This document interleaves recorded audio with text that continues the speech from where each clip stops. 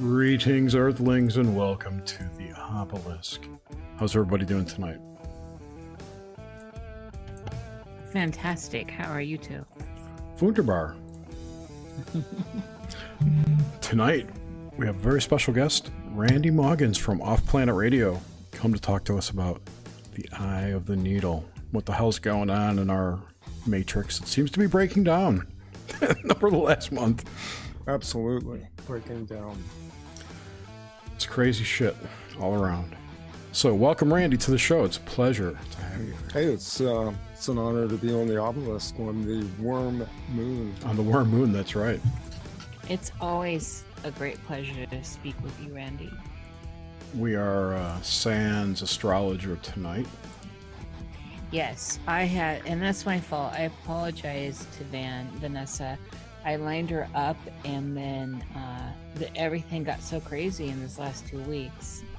As everyone Cunningham, knows. that's her last name. I just remembered it. Yes, and so yeah, it's my fault, and I apologize. So she'll be on the next one. I'm sorry, Vanessa out there.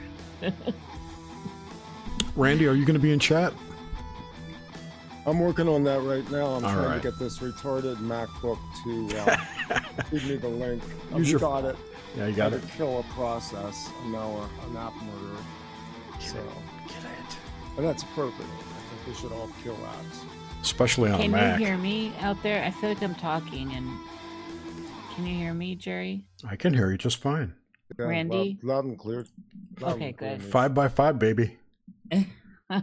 Let's see. I'll test the stream. Yeah. Okay, so I was telling Jerry and Randy this before this. I get these I call them downloads. I think more New Ager people call it. I'm not sure what they call it, but they call them downloads too. Do they really? Anyway, so I usually get them at like 3 a.m, and I usually sleep. I mean, it comes in, and everyone that listens to me on air knows I'm pretty laser sharp with stuff, and follow threads and .connect and all that. But when these downloads to me, I hear myself. Yeah, you did for a second. Sorry. When these downloads happen, I get sidetracked. That's why I try to lay down and just allow them to happen. But for some reason, this is highly unusual. I'm having one right now, and so I'm getting sidetracked. So I apologize ahead if I sound disjointed or a little maybe crazy, because it's happening, and I have no control over them. They come when they come.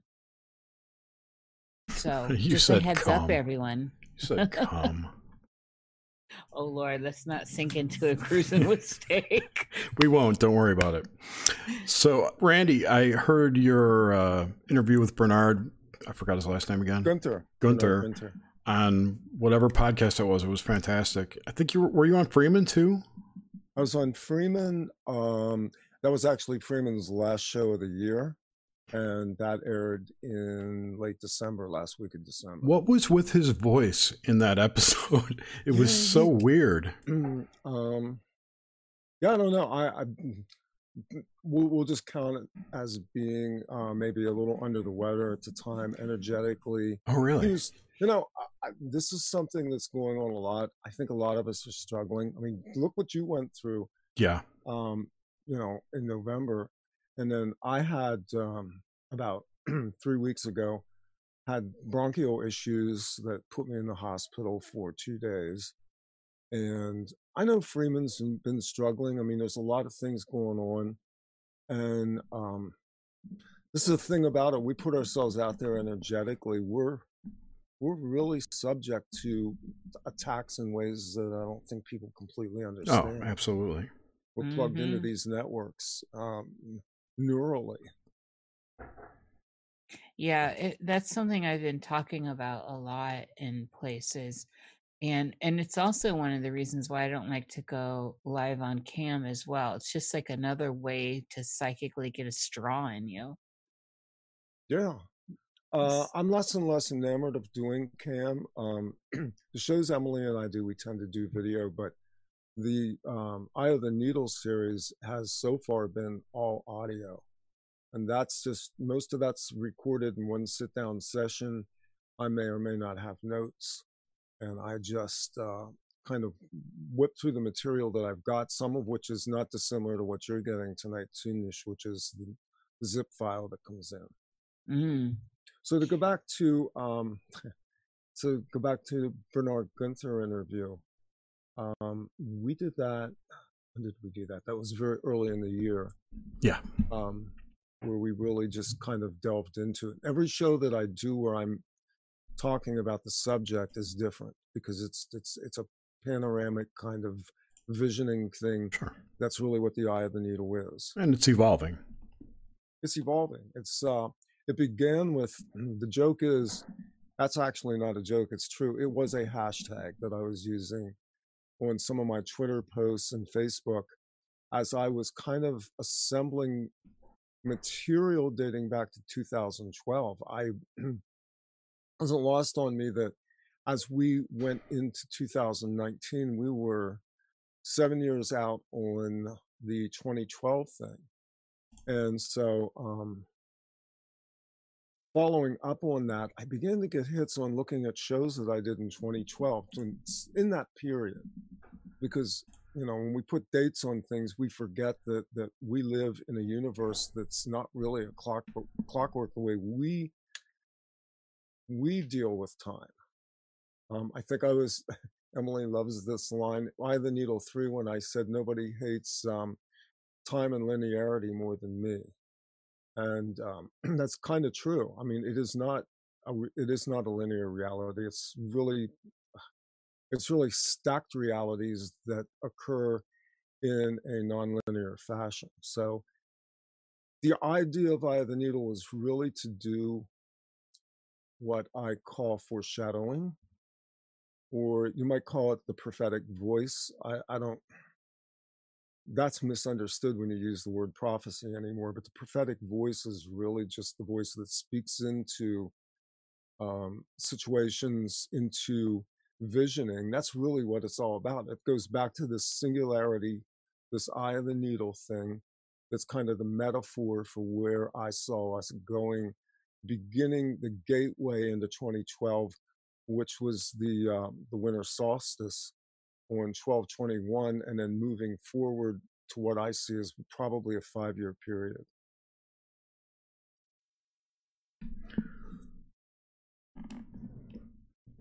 Forgot what I was going to say now. No, that's real interesting, and it is, and it's been a long trip since 2012 too. It seems like things have changed so much, and then at the same time, nothing's changed. It's so weird. The semblance of normality is amazing, but when you start to peel back the curtain, what you realize is a lot's changed. Yeah. And you kind of look at where we are, look where we've been since 2016, and this is controversial. You can put a pin in it if you want. But when I started to look at 2012 as the window, I began to look at what was going on in that window of time, and specifically what would have been going on in the middle of this period. Because for people who don't know, and most do, I did radio shows years ago that were based on prophecy, on biblical prophecy, specifically end times prophecy. And obviously evolved a long way out of that in my understanding about what maybe those mystical books are about, because I believe they're metaphorical. I don't think you can just throw them out, but you also, you know, the way it's been interpreted by fundamentalists especially, they've taken it literally, but there's something to what is shown in there. And one of them is these time periods of 7 years and 3.5 years, the half periods. So half of 7 years, 3.5 years. So I looked at, just out of curiosity, what the hell was going on in, let's see, 2015. Yeah. Let's say about mid-year. And lo and behold, what came up was Donald Trump entering the race for the US presidency. Mm-hmm. And I went, that's pretty interesting. And so, not to mention, a lot of people woke up in 2015 or claimed to have. Yeah. Me especially. That was the year that like shit got real. For me, for sure. Sorry to interrupt you there. No, that's actually really important because I think a lot of people saw that as well. My own wife said that she realized she wasn't awake until sometime around that period, whatever that means to people.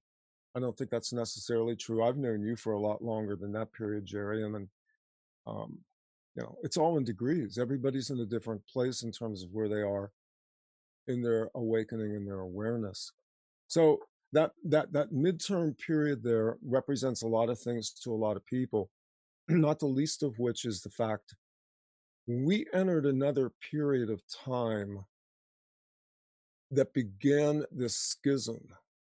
And it was a fracture. It was like the thin line of a crack in a pane of glass. It's eventually going to rupture the whole thing. So I look at political leaders, entertainers, people of notoriety as sort of transient. They're fixtures. They're people who are in front of us that are reflecting back to us something about ourselves. Oh, that could be said of a lot of reality too. Sure. Well, I mean, really, on one level, we're reflecting all of this reality back onto ourselves. That's another aspect of this. So, and it seems lately too, there's a die-off of the older generation of those icons as well. Yeah. So there's like more of that. Yeah, exactly. Rock stars are dropping like crazy, and yeah, old politicians are dying off, and not Henry Kissinger. Well, some say he died in '79 and was replaced with a clone. I think some say that about everybody. They do. He's in Gitmo, and he's a clone. So Randy, what are you having this background? And what's so funny is I, as everyone knows, I didn't have any religion forced at me, so I don't have a Christian backlash, how some people do. I have nothing to rebel against. So to me, the Bible, especially all the books that got cast out of the canon too, like the Gospel of Thomas, the fabulous Gospel of Thomas. Yep.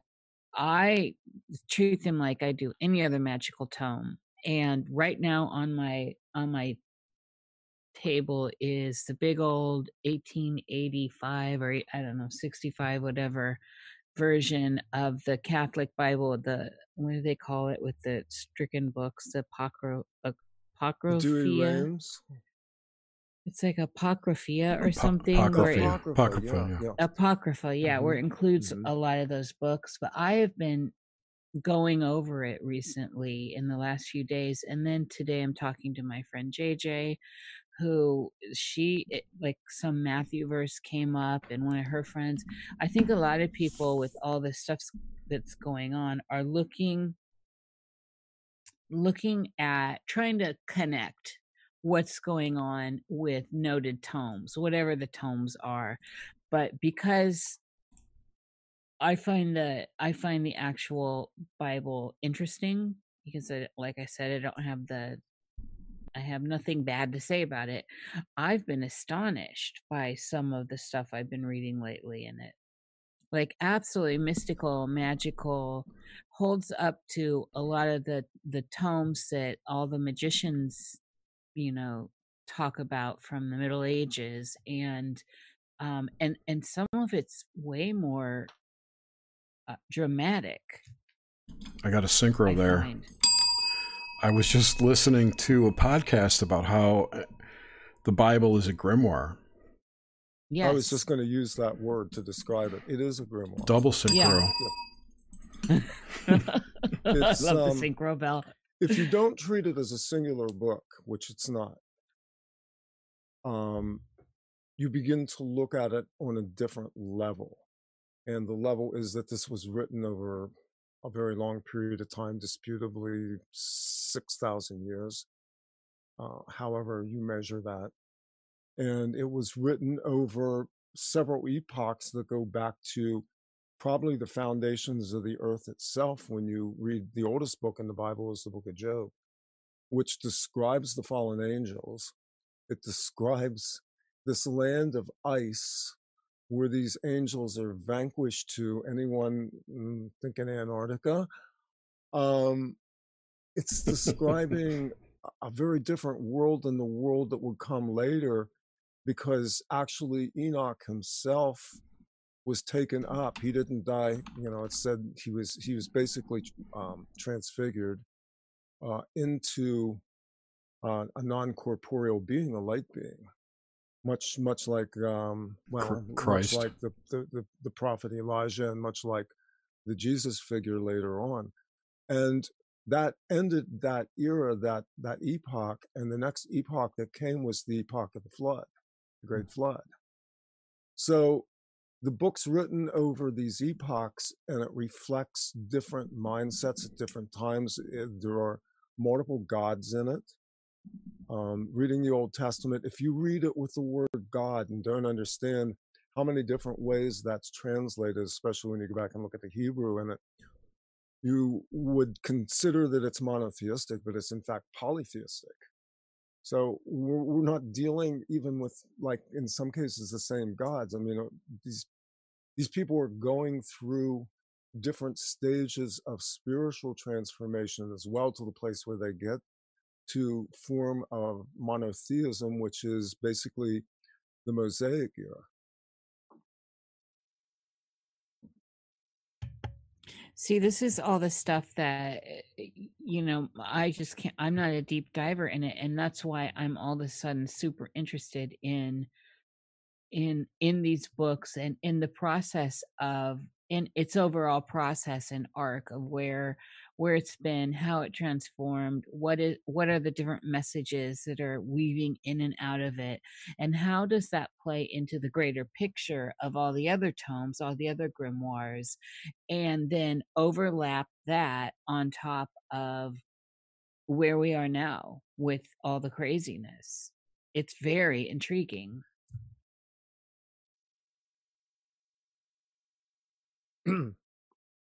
Yeah, I mean, it's in a lot of ways, it's reflecting back to us periods that we've passed through before in the procession of the ages. And that's kind of where the eye of the needle came from. In one sense, it was using where we've been in the microcosm of the last, you could arguably say the last 50 years, because we've been in a very high level evolution period since the end of the Second World War, which was a demarcation line. And so the generations that started to come in post-World War II, the baby boom generation specifically, came in with something different. We were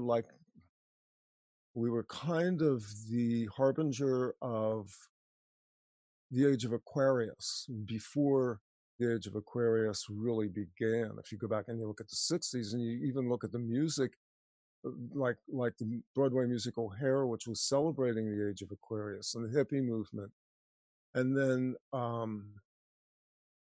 the New Age movement, as much as I hate that term, sort of became the bellwether for this new spiritual awakening. You had a lot of Eastern thought that migrated into Western culture. People began to talk more about their inner lives. They began to talk more about reincarnation. We were sort of transitioning away from this westernized monotheism that was brought to us by the Spaniards. Church of Rome. Yeah, totally. I would even argue that wouldn't argue. I think it started in 1947. That's kind of the year everything took off from there. Totally. The Second World War was, this. it was the framework from which everything else sprung, including on what you would call the dark side, their hopes for the New World Order. You know, the old order being, and we just had Michael Joseph on with Emily and I last week talking about the first 1,000 years of Christianity and how that was really the old world order, was the movement that came out of Rome and then the Vatican, Catholicism, the Protestant movement, which migrated into Europe, and then the colonial movements that came out of that, and the Industrial Revolution. So the bookmark was the implosion of Europe in World War II, the dramatic culmination of the industrial age and the transition into the technological era, which Brzezinski talks about in his book. Yeah, that's a pretty interesting book too. There's some prophetic stuff in there. Yes, of course there is. See, when people talk about prophetic, they don't understand that that actually is an act of summoning. It's what I was talking about with the eye of the needle, which I view as the prophetic voice, but I see as foreshadowing, which is a way to weave into the consciousness of the time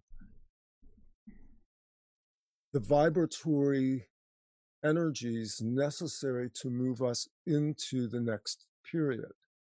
So from my standpoint, I get downloads much like Nisha's getting and like you get, Jerry. I call them zip packets. And the eye of the needle comes from that place where I began probing, kind of remote viewing what was going to happen out maybe 5 years in the future, what it was going to look like. And I got it. This came over a period of time,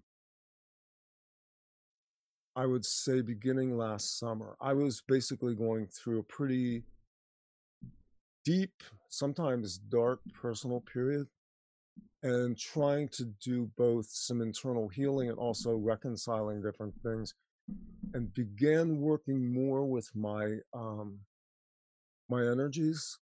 As a result of that, reactivated a lot of dream capacity that I hadn't had for a while, and also began to work more in my subtle body, and started going out at night. Several times went up into these grids around the earth and began to see what those were all about. That was really interesting. I also took, here's the woo-woo, folks. I also took out a couple of implants in my energy body and wound up walking around for about 2 weeks seeing ghosts, omens, specters, all kinds of shadow beings all over the place. That eventually calmed down as well. But I went through this period of just really intense spiritual upheaval where I began to get a sense that the future wasn't defined. It was something we were going to fashion in our own vision, we collectively and we individually, and began to understand a little bit more about how the reality construct works inside of the matrix. And that was kind of the whole thing with these grids, was understanding that these grids are really an interlaced system that are reflecting and moving and amplifying, much like a circuit board, all of the creative powers of the collective on this world. And that we had an enormous amount of power, and that most people were in default mode. Right. 90% of the people on this planet are in default mode. They are walking through visions of a life that was handed to them. They are robotic. They don't really want to do the work inside. And so, and this is really how the control system has worked. It's largely been that these so-called, whatever you want to call them, the cabal, the Illuminati, it doesn't really matter. Just how about the narrative? The global narrative drives it. Just basically we're able to figure out, look, these people are asleep. We can navigate this ship by ourselves. Forget that we're like maybe 1/10 of 1% of the total population, if even that. Everybody else is in default mode. We're now the grand masters.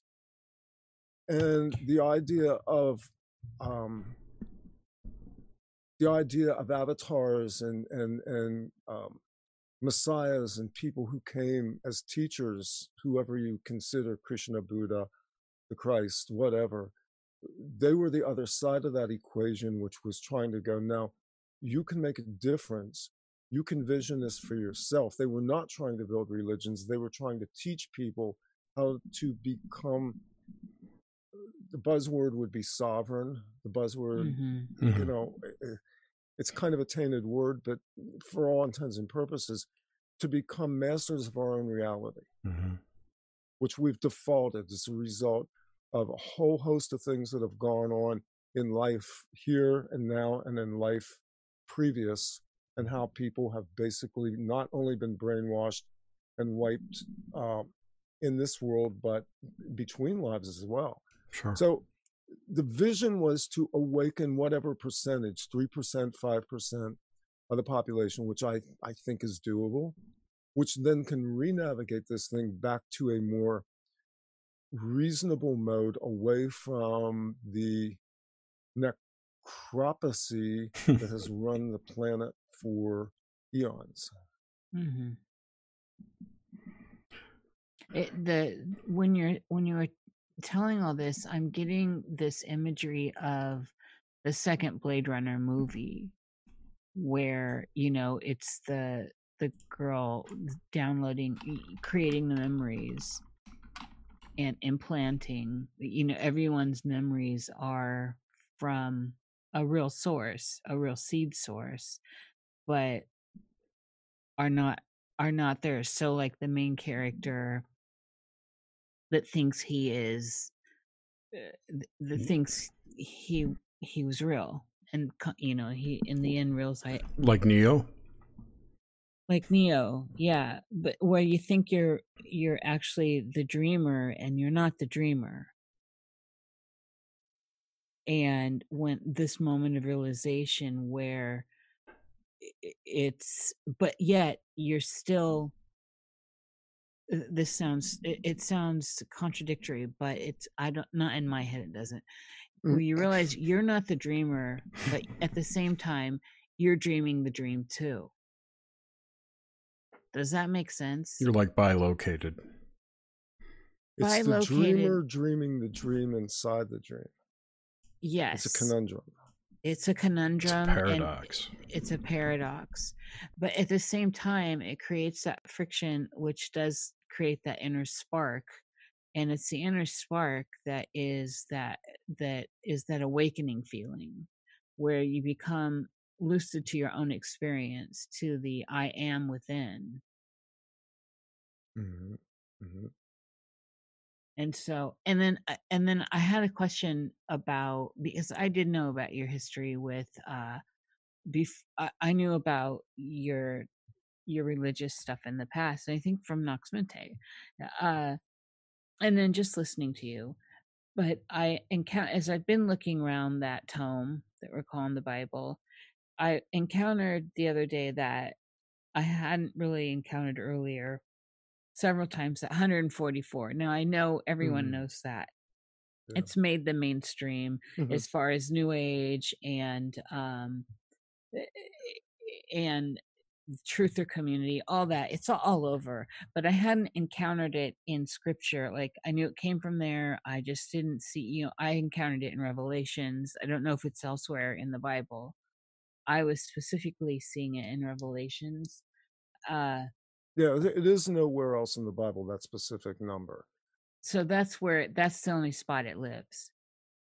Yeah, there's two places, Revelation chapters 7 and 14 are really the only two citations that specifically mention the 144,000. Yeah, and yet that has been a very potent meme in the collective. A lot of people refer back to 144,000 or whatever souls, and I'm wondering, what are your thoughts on that? Yeah, my thoughts on it are like, where to even begin with that? It's the 144,000 as it was interpreted in the New Testament, the book of Revelation, originally was part of an entire series that I did. Like, I'm talking maybe 300 shows over 6 years that I did with I always have seemed to have female co-hosts. And I was working with a woman named Sue Patterson who wrote a book. And the title of the book was The 144,000 in the Multitude. And it was a prophetic examination of basically the world right up to the end of the world as we saw that. And so the 144,000, first off, if you read it and you read the roll call that occurs in Revelation chapter 14, and if I get some of these chapters wrong, it's just because I'm rusty. Come and see. But remember that 144 is 12 squared. Yes, and the number 12 tribes plays out hugely with the 12 tribes, which are actually 13 tribes. But there's actually inside of the Old Testament several times where the tribes are enumerated. First off, the original enumeration that was made to Moses, then it occurs again in the book of Ezekiel at Ezekiel's temple. And each time the tribes are roll called, they're different. Some have dropped off, some have become apostate. Eventually, the 12 kingdoms fall. They rebuild this temple. It's a really pretty second-rate temple. There's actually 3 temples historically. And then it transitions after the book of Malachi, which is not in linear order either, but it doesn't matter because it worked in terms of the narrative, into the New Testament and the book of Matthew, which then begins the era of Jesus. And then there's the 12 disciples. And again, there's actually 13 because one of them is Judas, who obviously hangs himself and then is replaced ultimately by the Apostle Paul. So it's interesting to see the foreshadowing that goes on there because you're actually seeing the foreshadowing of the 12 tribes, the 13 tribes with the 13 disciples, apostles. So it plays into an overlay, a template, in terms of some numbers that prophesy towards the order of a very small group of people who represent what I will say are the seed of humanity, however you interpret that. If we wanted to be literal about it in terms of one narrative that I did a lot of commentary on, which was the NPCs, the non-player characters in video games, you could say that the multitudes that are shown in the Bible are all background characters, NPCs, non-human, or RPGs, or live-action role players, but the real deal is the 144,000, and that's the core of humanity. I think the number's emblematic. I think it's a symbolic number. Isn't the Enochian chessboard, isn't that a 12 by 13 grid too? Yes, of course. Yeah. Because Enochian magic plays right into this. It's that's the mystical side of this. That's why you had books that were excised from the scripture. That's why you have apocryphal texts and Gnostic texts and scrolls that show up in 1947. Like, the year of fuckery. Wait a minute. So what the fuck is going on here? It's like some shit just doesn't want to be disappeared, does it? It's like the sands of time blow open and there's the golden tablet and you're going, oh, this certainly makes things a lot more interesting.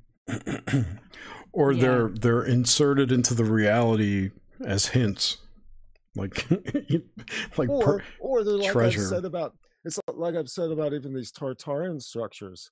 What if these structures are being revealed now because we put them there for ourselves in the future to remind ourselves as bookmarks? And it's like we woke up and we looked at these things and we went, holy shit, look at that. We need to get Flavor Town here if we're going to talk Tartaria. see it's seeding. And I think, like, when I look back at the conversations I had with my mama when I was little, and they didn't, our relationship was very much in the car while she was telling parables, essentially. And she seeded all these conversations. They were all adult, we're little kids, my brother and I. And some of them are coming to bloom now, where I didn't understand what was she talking about. And then, like, 4 days ago, I had this epiphany. I'm like, oh my God, this is what she meant, to my 4-year-old self. And she told them in allegory, and basically in sing-song. So were symbols that would awaken in me when I needed them, essentially, and breakthrough cover stories. I think I told you that privately too, Randy. And so this is how I'm reading a lot of and I'm, as you said earlier, the grimoires, which I include the Bible and the books of the Bible as, and so, but I find it interesting that the 144 is just unavoidable. It's everywhere. It seems to find its way in all the deep woo wells. Yeah, some of us suspect that it's also perhaps genetic code. I was trying to read the chat, and I see some people there catching on this, talking about this being code. Yeah, it's all code. I mean, a lot of this is encoded into the gematria as well. And there's some people doing incredible work with gematria. I'm not as facile with that as I am with what I'll say are probably more metaphorical aspects in interpretive schools. I'm still trying to learn to do tarot. I read tarot every once in a while, but I do it for myself. That's an act of visioning too. But these mystical numbers play hugely into it, including the Enochian magic and the dark arts as well, because the only thing the dark arts are is the obverse side of the construct. I mean, we're on the obelisk tonight. What is the obelisk? It's a needle. It's Cleopatra's needle. Yep. It's a phallus pointing towards heaven. It's yes. It's the creative and procreative on an interface. Yes. Wasn't it originally? Was it Osiris's dick, right? The phallus. Yeah, theoretically. Yes. Yeah. Allegedly. I mean, I don't believe anything the historians say about Egypt because I don't know jack. Well, it ties in also to the, from into other mythology with the Venusian stuff, which ties into the Luciferian stuff. It's woven in and out of all these different mythos.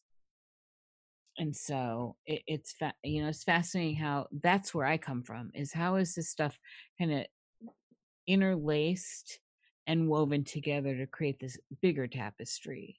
And that's why I find it so rich to consult all of these tomes and see where they can take you as a whole, as opposed to their separate components. Yeah, it is a tapestry. That was kind of, drawing it back to the eye of the needle again, that was part of the imagery of the needle itself, was how you have this single eye on this very long pointed object that you thread through. Then the thread itself via the needle is inserted into the matrix, into the fabric. And the eye is the single eye. It's the one eye. It's visioning. You're constricting one piece of fabric using a metal, or, well, I guess bone was used in the earliest needles, to then interface that into this tapestry. So in one sense, that was another side of the metaphor behind the eye of the needle, was that it was basically a means to enter into the fabric of the construct and begin to change the construct, while at the same time visioning it and working within our own energetics and our own visioning. On another level, too, it also acts as a filter. Mm-hmm. It's a constriction. You have to constrict the thread to get it through the eye. Right. That's where we are right now. We're in, and I think Bernard Guenther mentioned this in the write-up that he did for it. that we're in this period of constriction, this period when everything is just being stressed. And if you look around the world right now, we entered 2020, it was like we shot right into it. Boom. I mean, there was no after party cleanup at all. We just went straight into it. It's the nightmare that never came in 2000. Now, see, their timing was off because they thought the millennium began in 2000. It began in 2001, and they celebrated it by taking down their twin towers. And putting up a new third tower. Right. Well, and then the Vedic stuff has been saying, you know, which has been on my radar, that this was, you know, Vedic astrology is really great for as far as predictive astrology, and this was always on the table for being a very eventful period with the alignments going on right now that harken back to you know, to a big event like 9/11, and that we can keep going. Each little cycle back had something very significant, and here we are. But there's also the fuckery of the Gregorian takeover of the calendar, you know, from the lunar calendar and the 28-day 13 months of 28-day cycles to the calendar that got taken over, and where we are now, and in a leap year to make the difference up. So it's always this weirdness of something that's conceptual, which is time. This constant twisting of the idea of time, and how easy it appears to be looking back historically. It can get co-opted. Like the Gregorian calendar is a great example of that, in my opinion. That you can just sidetrack the whole reality. And hindsight is 2020. Exactly. Har. The trick is to have hindsight and foresight. Yes. Well, and that's what you do. You strip out the time factor. Yep. You go to the 0 point with it.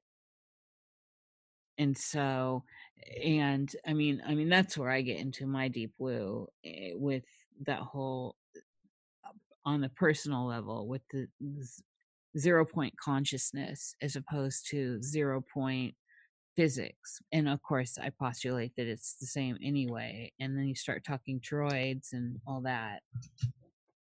You talk 0 point consciousness, and it's I call it the horizon. It's exactly the place where there's equidistance between forward and backward, the event horizon.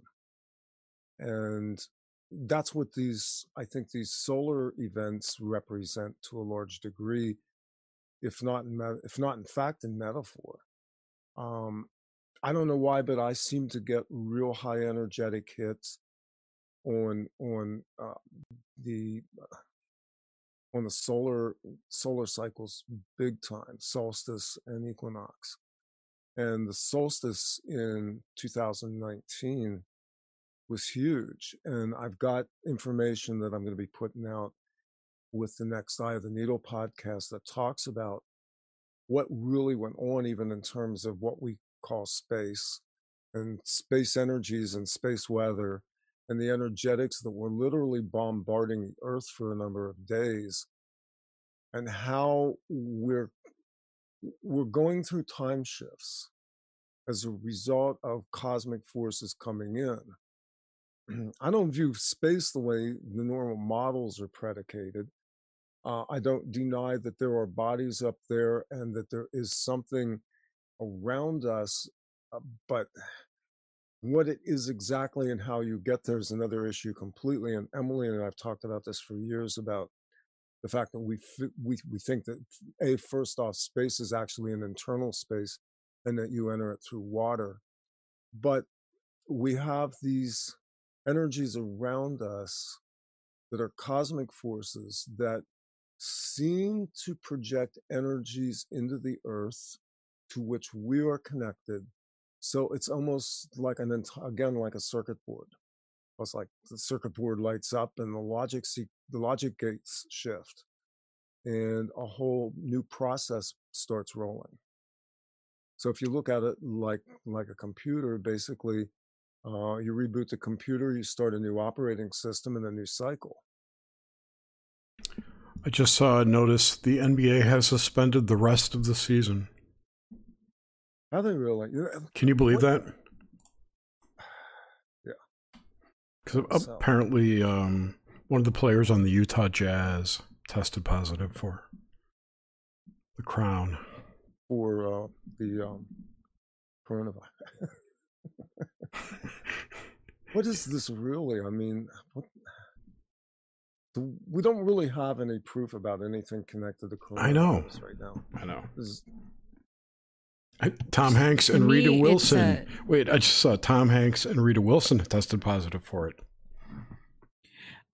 This to me, in the download I received when I made the tithing of Melchizedek, which was ahead of this whole thing with the locusts and the viruses that include the mystery virus in Brazil and in Africa, is a bloodline war. Sorry. It's confirmation. The dogs. Or like the beasts want to be heard saying this too. To quote Castaneda. Confirmation. It's a bloodline war, and where I got, and I follow that up with House of the Holy Blood. Also, there's more to it than that, but there's a lot going on with exposure of DNA strands. There's a lot going on with what I call the event horizon, which was when we hit the singularity, which I believe we already hit, and we're dealing with the time shift back. Yep. And you know, Jerry and I really got into that in the Conspiranormal podcast we talked about. And so that's all tying into this, and it's playing out in very interesting ways. So it's interesting observing it and being in the water with it, so to speak. This whole process of what is becoming the virus of the day. I mean, they're calling this pretty close to a pandemic. They declared it okay, a world pandemic. There just aren't enough. There's not enough data. Confirmation. Yeah. There's not enough data. Even people in the positions of authority don't seem to be in agreement about this. It almost looks like a football being kicked back and forth. If you looked at the Twitter posts that Trump's put out and some that have been put out by some people who work in the medical field, and a lot of the stories behind what's going on with these connections with Wuhan and is it Harvard University. And then there's the bioengineering projects going on where the CDC owns all these patents, and the Bill and Melinda Gates Foundation connected to the Mayo Clinic. And there's a lot of hands in this that have no interest at all in telling you the truth about anything, but have a real big vested interest in creating a climate of panic. I mean, my wife came home tonight and told me that the stores are out of toilet paper. I thought this was a joke. The toilet paper thing is I don't even know where to start with it. I can't believe it's like all things. You know, Paul Watson put out a most people. They don't have to worry about shitting because they're not going to have enough food to worry about. Right, exactly. Seriously, of all things, toilet paper. Paul Watson today put out a video and he was talking about specifically the toilet paper thing, and he mentioned that when people go into panic mode, they buy big things to make them feel better. It somehow eases their fear of mortality. Quilted Charmin does that for me. I like the lavender Angel Soft myself, but I'm more of a rough trade girl. I just like some gription in my TP. Rough. Just kidding. Well, it is that. I mean, you can't make that stuff. The American population with the toilet paper run is it's a meme. It's unbelievable to me that is the level in which, with the idea of a threat, that's what people would be having a run on with, not other things that might be more conducive to the narrative that's playing out, but toilet paper. And here's a good question. Do you think that this virus, however it started, is an attempt to disrupt something that was in play? Or not in play, but just that was moving forward? Like, I don't know what I'm trying to say here. Is it a diversionary tactic? Or is it something natural that's occurred? What do you think about that? It is, I think I described it the other day in a tweet as a multifaceted cover-up. If you look at the financial system, and we've been sitting on this ticking time bomb for years, the bond market specifically had incredible weaknesses. The Fed, which has basically just been dumping money into the system with no support at all. Obviously, this is backed by bonds. I mean, I don't know that people realize that the bonds are the mechanism by which they, on paper anyway, hike this fiat currency. So the buyers of the bonds, the bond market itself, has been so soft. And what people forget in the narrative is that the bonds were really how we were paying for goods from our Pacific Rim partners, specifically China. That China holds a lot of this paper. And when Trump put into effect the trade tariffs, what he did, well, probably one of the most constitutional moves done by an American president in half a century, and really the only way the Constitution ever allowed for the country to have any type of, I guess you would say, money accrued from a taxing mechanism was tariffs, specifically on foreign trade.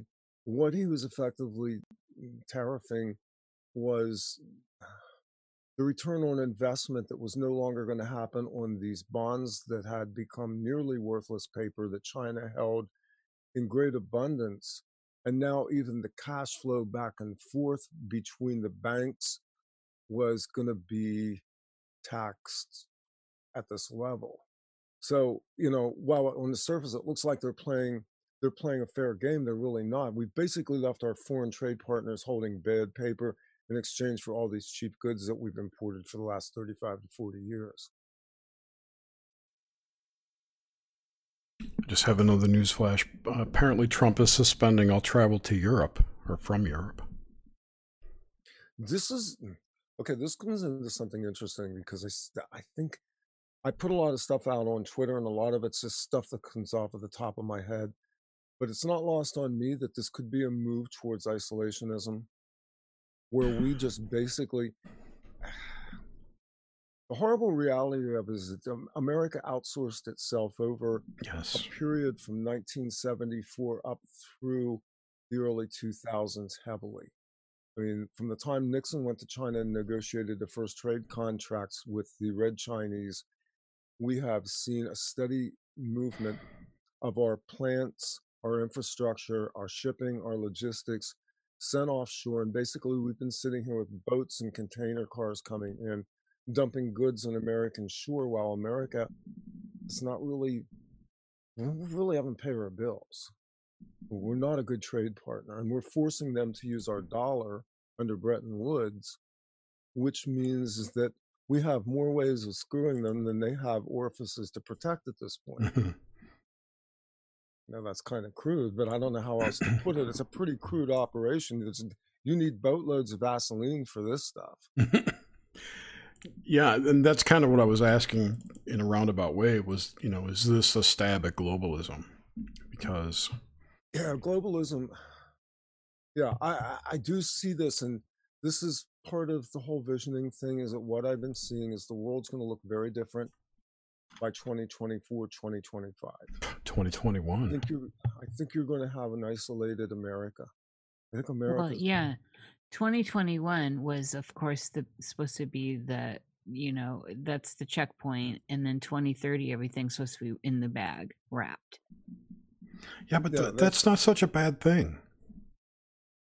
I mean, the isolationism? Yeah, if we could bring our manufacturing back to the States, I mean, this is definitely going to wake up people to start manufacturing businesses, especially if the credit market loosens up, which it undoubtedly will, especially with the Fed lowering rates, and I'm sure they're going to lower them again.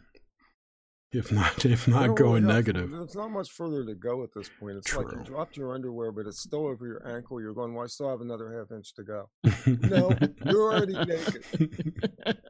We can see your sack. You're working with now. Yeah. Your butt is already hanging out there, Cowboys. Sorry. That's right. We don't have that far to go. And quite truthfully, and I did put this out on Twitter, the fact that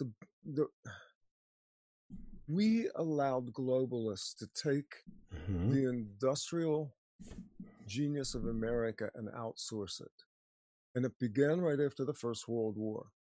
So we were never players in the world of solid state electronics in America.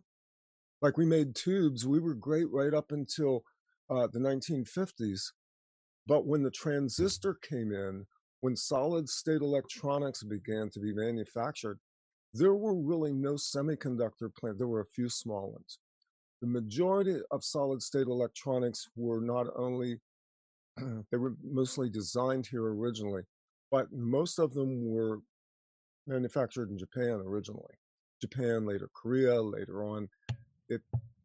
We were never players in the technology that we had basically engineered coming out of World War II. I thought the aliens brought them from Roswell, right? Roswell. I was Jerry and I was like, I'm going to go right in there. Here we go, the aliens. Yep, got it. Yeah, well, you look at like, what is it, Fairchild, Bell Labs, and TI are basically the semiconductor creators or manufacturers that survived, or that strived rather, and then it all went overseas. You're right. Yeah, no, well, that was the deal. The deal was that Japan as a conquered nation would then become part of the New World Order. I mean, you have corporations like Sony, which is a Rockefeller corporation. It's Standard Oil New York, but they took the letters and they made it Sony and told you it was some weird Japanese word that doesn't exist, and then sold you a shit ton of electronics with it on it, of which I plead totally guilty. I bought all kinds of Sony stuff, but we never manufactured it. And when we got to the computer era, other than the homebrew clubs, we really never manufactured computers either. That was all foreign trade. The computer revolution. Yep. Even the ones we did make, the parts were all outsourced from overseas. Yeah, the components definitely were. Logic boards and still are. Yeah, still are. I think Intel actually makes their own chips right now. I think there is a fab. And Apple actually does have a plan. I don't know what it's producing. But mind control devices? Probably. Well, there's the good news. The good news is that the secret space program's been manufacturing shit in space for the last 60 years. No, we don't want to talk about the ICC right now.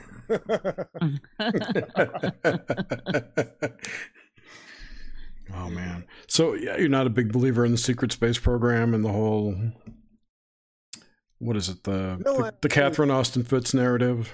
Well, there's a narrative there. The question is, what is it? And when you look, this ties into your whole view of what space is, which I also have an alternative view of space. So yeah, it ties into what space is. This actually on YouTube, off our YouTube channel is youtube.com/offplanetmedia.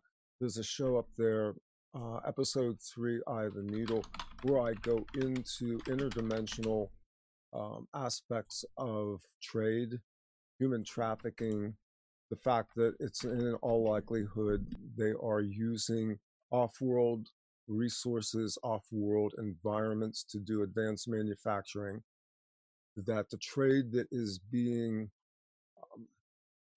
negotiated there is a very different type, that Earth is just basically a colony to provide the human intellect, the human vibratory aspects, and the soul for a process to trade goods and services between worlds, or even dimensionally. And so I mean, there is no secret space program. They don't call it that. It's to say that it's one construct is to not understand how sophisticated our world is.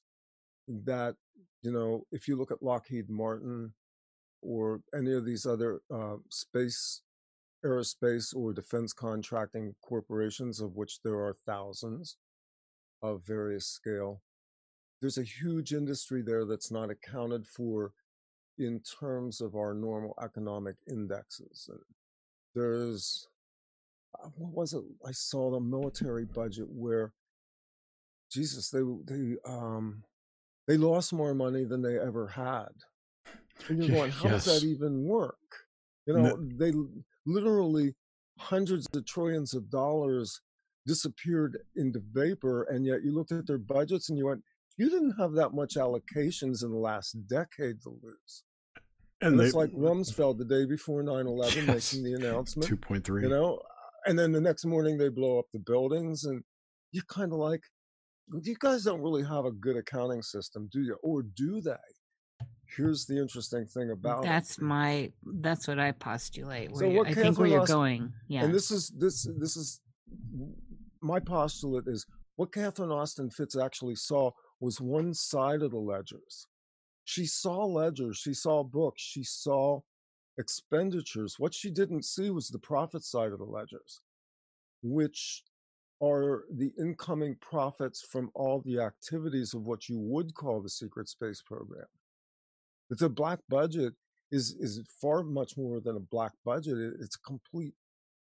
Now, they use the term breakaway civilization. They haven't really broken away. They're actually more of a parallel civilization that operates on another level. I mean, it's kind of parasitic, though. See, it's very parasitic.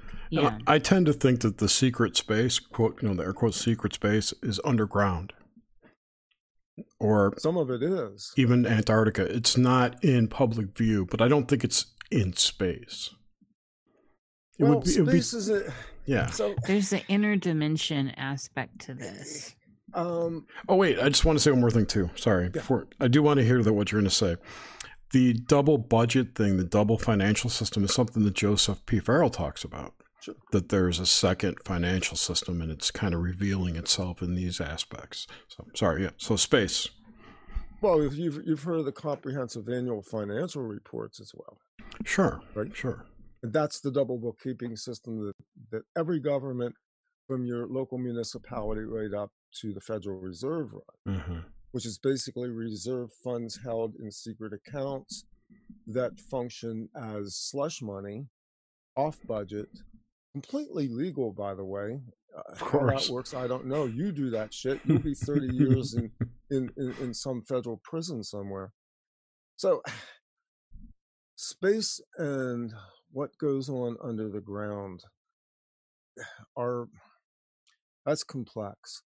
There's a book out there, I don't have it in front of me right now. If you've heard of Peter Moon, Moon's published a number of books, series based on the Transylvania series. The Radu Cinnabar. Yeah. The Transylvania Sunrise was the first book. And there's like 5 books in the series, and the newest one is The Second Tunnel Under the Earth. That book goes into some very interesting concepts that will challenge, and anybody that reads this book can go back and look at what we've been saying on our show for years. This will challenge every premise you have about space, gravitation, the Earth itself and how the Earth is constructed. That book goes into the fact that there is, in fact, another system inside of the Earth, another sun, which is actually another vortex, another dimensional portal. And once you begin to understand that you have a world within world structure, which was kind of what I was alluding to in EOTN 3, it doesn't matter whether it's up or down, because in space there is no up or down anyway. Right. It's just next or previous.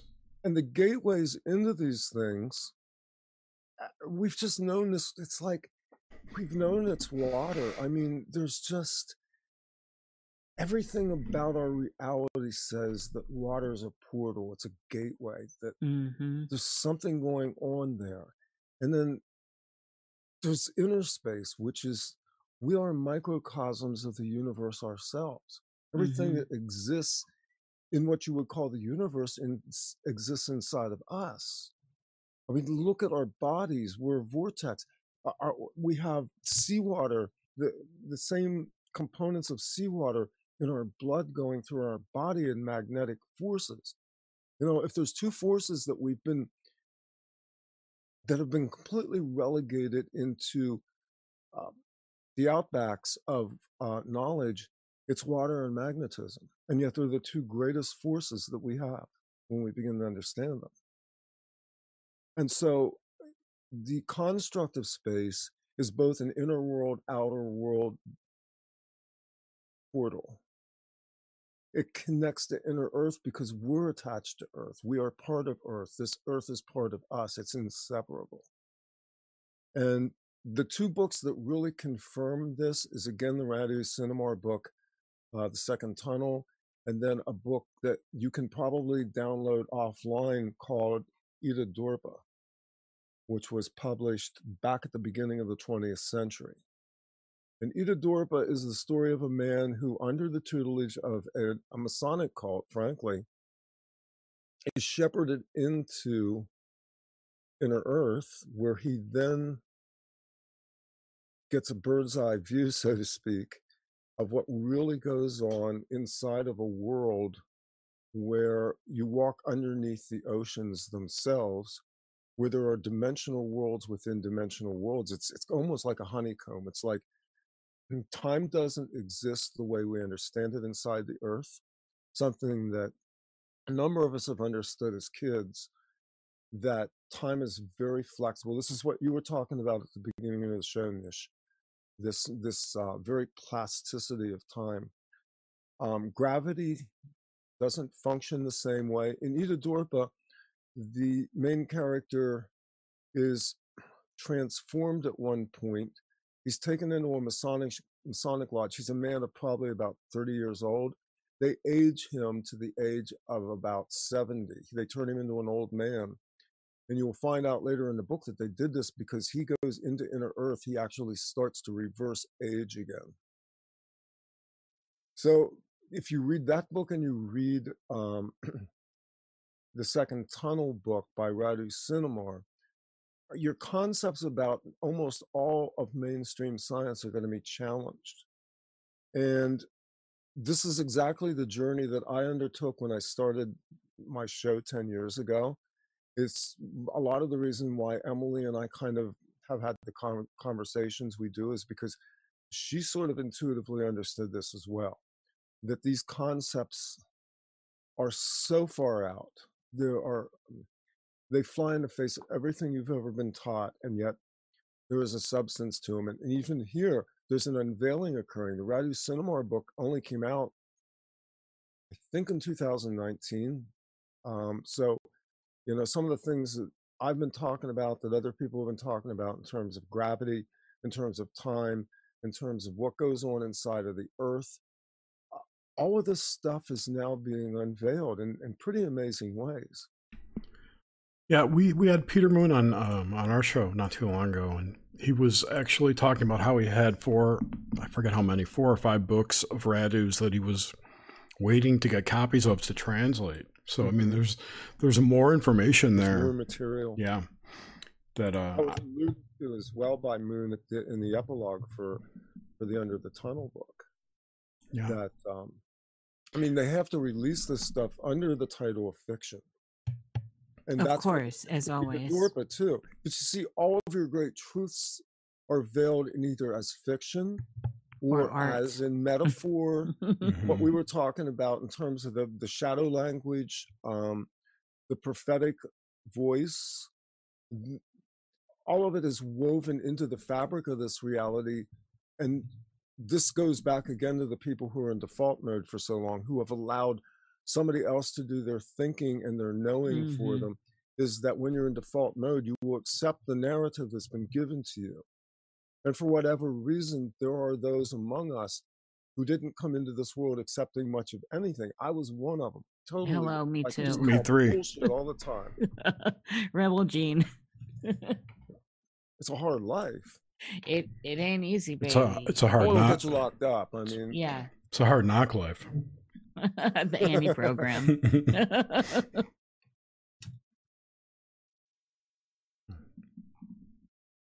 Sorry, I'm reading Twitter. You guys, I swear. So with all this that we're talking about with timelines and all that, and I appreciate you saying time slips. That I that's where I go with it instead of the whole Mandela thing. But maybe it's a shout out to Starfire. I don't know. How so with this collective, with the collective meme, and I'm going to use that word, going on right now, tied into all these different ideas of prophecy and resets, endings and beginning, tens, right? The one is 0 and all that. How do you, from your view, Randy, how do you see us, how do we ride this out gracefully?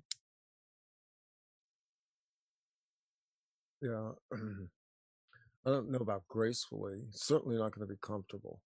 Well, it's not going to be comfortable, and we can't take away the fact that it's very, whatever real feels like, it feels that way too. So we're in the sensate of it. We're experiencing it. We're having an experiential lucidity around all of it. And there's certainly the apparent idea of time with it, because there's a causality effect. Grow comfortable with paradox. It's becoming stronger all the time. There are, the way that we've determined reality has largely been based on a very fixed construct of what is, quote, normal, of what is perceptually accepted. And I'm seeing it in the mainstream, in people, IRL, real life, where even what I call mainstream people, their narrative is breaking down. Like, in some ways it's been gentle. It's like taken very long time to do, but if you watch the evolution from standing back and watching human beings, their reality is constantly being changed anyway. Before 2001, who would have guessed we would have a Department of Homeland Security and that we couldn't get on planes until we were body scanned, anally probed, had our luggage torn apart, and 4 guards go through our pockets. But that reality came very quickly. We're now bumping up on this next thing, which is whatever coronavirus really is they're attempting to install yet another layer of control. But the reason why they're doing it, the reason why they did a 9/11, which was obviously a prophesied event, even the Bible talks about when the towers fall in the book of Revelation. And that wasn't lost on me when I saw 9/11 happen. So now we're in the era of the plague. We'll call it the plague. We'll call it that because that's what they're calling it. And it is a means to install another level of control because of the rising of the 144,000. If you stay with the Bible and you just stay with the metaphors, what you see is that all of this shit is going on in the world. There's plagues, there's floods, there's earthquakes in diverse places. There's sun turns to darkness, the moon turns to blood. Gosh, where have we seen that? How many blood moons have we had in the last 3 years? Didn't we have an eclipse? I It know. was in Let's talk 20 about that freaking eclipse, man. That thing was that was definitely another reality changing event or That was a demarcation. checkpoint. Yeah. that was Yeah. a time shift. There are That 3 was a real- supermoons this year. Yes, and we have another American eclipse that will occur in 2024 as well. So they may be bookmarks. They may be the dual portals of this period that we're in now, which is this window, this constriction, this eye of the needle thing. And the way we get through this is we become flexible enough in our thinking, our reality, and even our physicality. This is important, that we can go through this. A virus is not going to kill you. You will die when you are supposed to die. And if you decide otherwise, if you decide that coronavirus is real, that it's invaded your body, then it'll take you out. But I'm telling you that energetically, the reason why a disease will take you out is because you have a proclivity for death. I mean, Jerry survived what is probably one of the most bizarre things I've ever seen a person go through. I mean, and everybody's going, nah, this isn't Jerry's time. Jerry will make it. You know, like people were praying and meditating and speaking words and going, and I'm like, I knew when we were watching this whole thing that Jerry was going to make it. And I got sick as hell a few weeks ago. The beginning of actually I got sick on the full moon last month in February. It was a Sunday night, and I started having death dreams. I finally got sick enough that I had to go to the hospital. I literally could not breathe anymore. And it wasn't lost on me that snow moon that we had, which was, I think, February 8th, I started having all these death dreams, big time. And Can you give us some of that imagery? You know how I love the dreams, And especially just that kind. as an aside here, right before I started getting sick, I was seeing 911, 911 everywhere. Wow. So I mean, it's not quite death, but yeah, it's the same thing. Wow, that's a harbinger. Yeah, the dreams themselves were pretty dark. They were actually frightening. Like I saw myself literally leaving my body several times again. But I also had the sense that there was around this something that was feeding off of my energetic body, and that was kind of a form of, it's a snake or a worm. Wait a minute, it's the worm moon. Yeah, I saw these parasitic entities that were draining me. And I had actually been sick since November. Like we went to Kentucky over Thanksgiving. I was not feeling well when we went down. I sort of rebounded, and then I got really sick on the way back. And I never recovered from this. We got through the holiday season and I managed to rally a little bit. But I would say I'd been ill for a couple of months. And the message I kept getting consistently about all of this was that I had to decide. And this is something I've gone through for about a year. Like there's been a couple of sequences of this. I had to decide I wanted to live. And I don't think that message is just for me. I think most human beings have to decide right now. They want to summon their life force to go through something that's spectacular, that's going to be incredible, but that we have to go through a fair amount of discomfort with, because we're basically dismantling a world system. Yeah, I agree. On just stepping back a minute, can you describe the worm? Did they have teeth? I don't have that level of detail. Like I saw them more or less feeding on my etheric body, which was the place my etheric body was really what was going out into the grids. And I thought about this a lot, and I thought, did I deplete myself? Did I contaminate myself? Did I pick up some kind of etheric entity in doing some of this stuff, and even in dealing with some of the etheric implants, which we all have? Yes. Yeah. The chakras being the main ones. They are.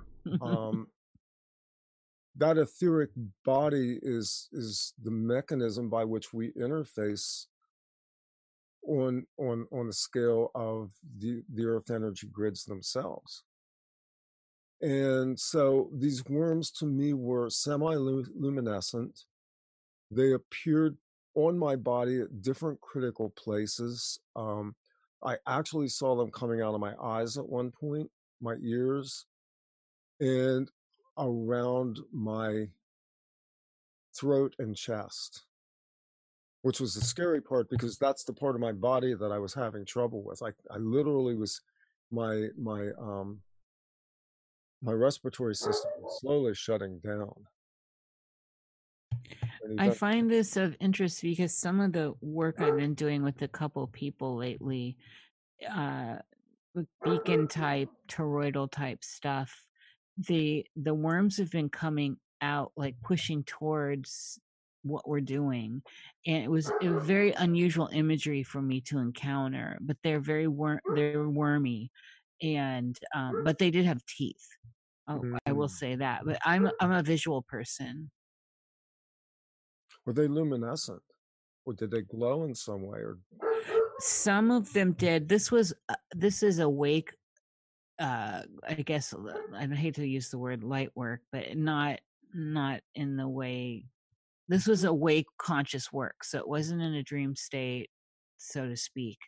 But some of them were dull gray, Randy, and it just depended on where I was focusing, where I had my eye focus. So the higher up I was, or the more omniscient I was, the less luminescent they were. Oh, that's so the lower in, the more luminescent they were. So they were probably feeding off of your luminescence. That, well, I was trying to, create this beacon and push away stuff with some other people. So yes, and I mean, to me, it was as soon as this grid got kind of, when we activated it, they came in, and it was interesting. It was like, it was kind of like fishing in a weird way, where I didn't expect to encounter them. That's interesting. I mean, if you think about it, it's funny because when they said worm moon, and I got to thinking about it, and I thought, because really the ground opens up, the worms are the first thing that come up because they aerate the soil, the earth. I associate it with trout fishing because as a kid, this is the time of year when we went trout fishing. I mean, we used flies to do trout fishing, but you use worms as bait. And this is a time of year when, quite frankly, here in Pennsylvania, the streams around here right now should be jumping with fish. So you have that imagery as well. Yeah, they should be here as well, and they're not, by the way. I'm out in the forest every week, and on a healthy planet, it would. Yeah, there's like nothing there. There isn't any normal anymore. No, and that's part of what we're writing out collectively. Is this? I always call it the shakedown. It's, we're resetting on so many levels. So on the surface, with all this, what we're seeing is looking to be a financial reset globally. However you want to look at it, that there does seem to be a big major reset happening. But energetically, as we've been talking about through this whole show, this is definitely a reset. Yeah, this is definitely an activated reset. Another aspect of this too is that the whole global carbon footprint has been reduced by this pandemic, rather. The lack of shit going on in China because of the shutdowns and whatnot have reduced their global footprint, their carbon footprint rather. Pollution's going down. In one way, you could look at this as the planet taking care of the pollution, or bringing those levels down a little bit. in response to all the climate change, fear porn that's been put on us for the last 2 years. Just a thought. That's an interesting take. I mean, look, we interpret. I'm open to what people interpret in the symbology around them. Whether I agree with you literally or factually or not, there's this notion, especially in the alternative research community, that if I don't believe it's truth, you must be lying. And the truth of the matter is that a great deal of our reality is an interpretive experience. We give meaning to things that happen around us. Yeah. We do it on a literal level and we do it on a symbolic level. And we can't help it. No, and much of what is around us is in fact a simulation. Yes. When we're talking about the secret space program. So one of my theories is the secret space program, SSP, is a simulation run under mind control. Lindsay Hooper and I talked about this late last year. We pissed a bunch of people off because they thought we were saying we were calling bullshit on their experiences. We're not. What happens to you in a simulation neurologically is no different than the actual physical event itself. You have experienced something. And if that's not true, then everything that we say about dreams, everything that we talk about in terms of entheogenic experiences, anything that we talk about in terms of our own imagination goes out the window too. We are neurologically wired to experience things on a number of levels. So between truth and lies somewhere is an interpretive abstract layer where we can define reality outside of provable facts and cause and effect. And we can say that they exist as part of the holographic experience that the brain is going through.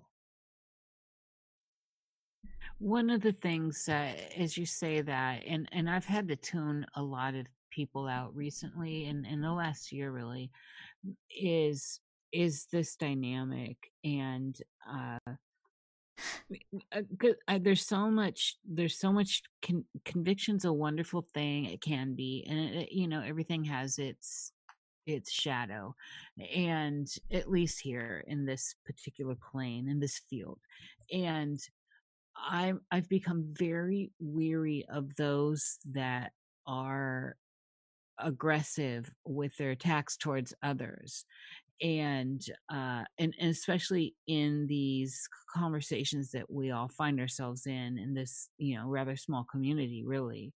Mm-hmm. And I know everyone has seen it around, and so it's perception, not to be on perception as a cue of what you're experiencing is your experience, and wait, that's QAnon?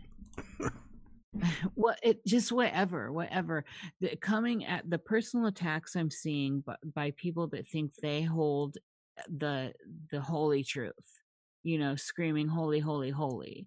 And look at the nonsense that's going on between like Corey Good and C.W. Chanter and Cliff High right now. Name names. I'm just saying as an example that mm-hmm. all the fighting over who's right and wrong. It's very. I've become increasingly confused by that aspect of how we are trying to navigate the fabric, the cloth here. And when we start saying this is my truth is the truth, therefore your truth is not the truth, or your truth has flaws, and let me tell you how your truth has flaws.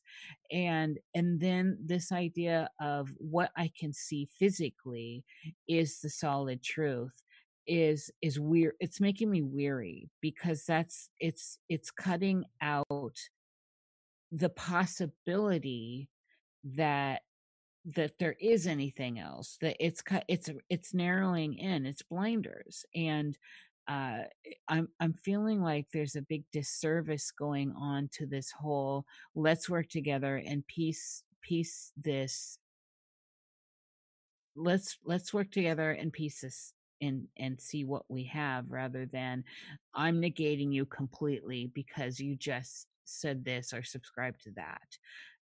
It all sounds vague, and I Well, don't want so to. that proposition actually has been laid on the table a number of times. And we use Corey Goode as an example because he's the infamous example. It isn't about Corey or his narrative. It's about the fact that on the level of interaction, this became a money-making operation. It became proprietary, and it became an ego game. And then it became a game of stalking and all manner of very vile and vicious personal attacks from all sides. Absolutely. And so I've had to deal with a situation in my own little pocket universe here in some people that I have done shows with, have worked projects with, and stepping back and looking not at what they are saying, not even at what they're doing, but the content of the character of the people and how they comport themselves on an interpersonal level. And when I start to see the pattern where people are doing vicious personal attacks, even against somebody who's a critic or a perceived enemy, and this was the Corey Goode school and David Wilcock as well, that everybody outside the camp that was throwing criticisms, valid or not, and there were valid criticisms to be leveled, became enemies, rather than looking at that and going, okay, I understand that you have these reservations, let's sit down and talk about it.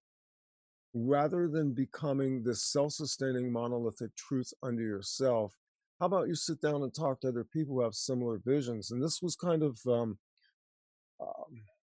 I interviewed a person who identified themselves to me as being associated with SSP. She went by the name Ileana in the show, and her name is Elena Kopalnik. And I did almost 3-hour interview with her. I remember that. And Elena Kopalnik tried to reason with Corey Goode. She wanted to sit down. She wanted to share experiences. There were overlaps. We would say now that they probably shared the same simulation. Corey basically started to call out everybody who he considered to be fake, which was everybody who wasn't part of that particular Gaia TV program. The Dark Alliance. The Dark Alliance, yeah. So, basically it was proprietary. It was being done for profit. It was ego driven, and it had this side to it of very nasty, very negative interactions with people who were perceived to be a threat to the narrative that was being woven. And in my experience in interviewing people, especially UFO experiencers and people who came out of dark projects, the person with the least amount of granular detail is the most credible witness, because in almost all cases, in my experience, if you have a complete narrative of this, their program didn't work very well. Because that's basically what wiping was about. The idea of compartmentalizing personalities under traumatic splitting was designed to compartmentalize both the personality and the knowledge about the projects themselves.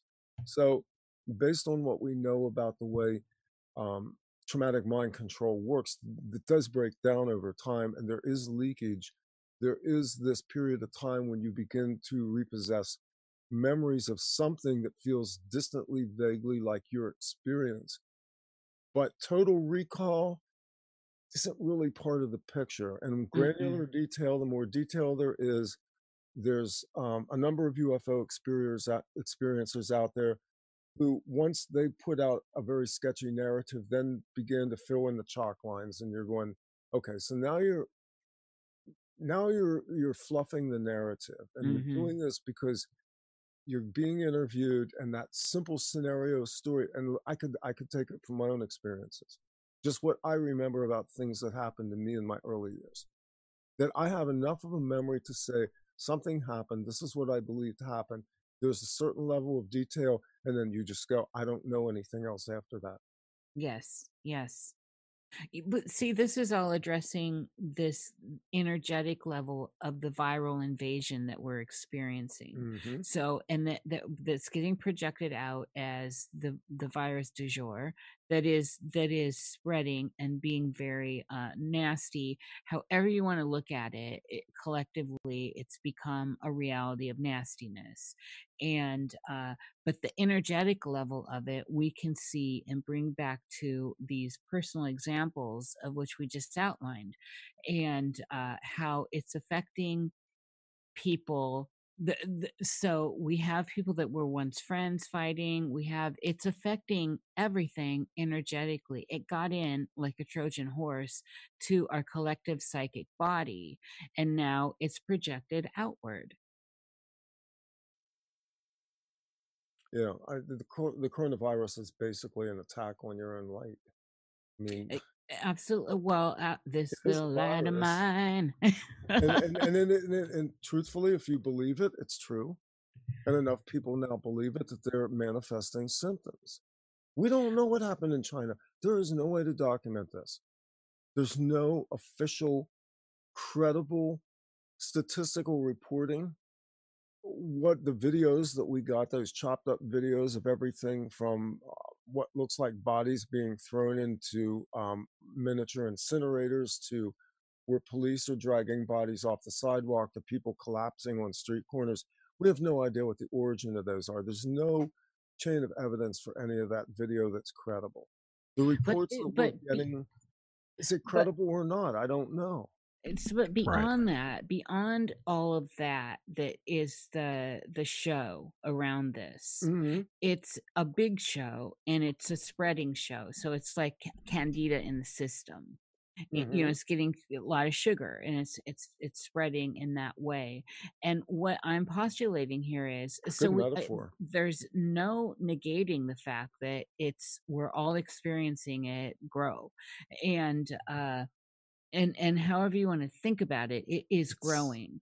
And but I am saying that it is absolutely an energetic mind virus. This whole window pane aspect to it, this whole so I'm bringing it into this inner or interspace to examine it. That's the Peachtree that's the microphone. Mike, mm-hmm. I can't look. I'm stumbling on your words because this download I'm getting.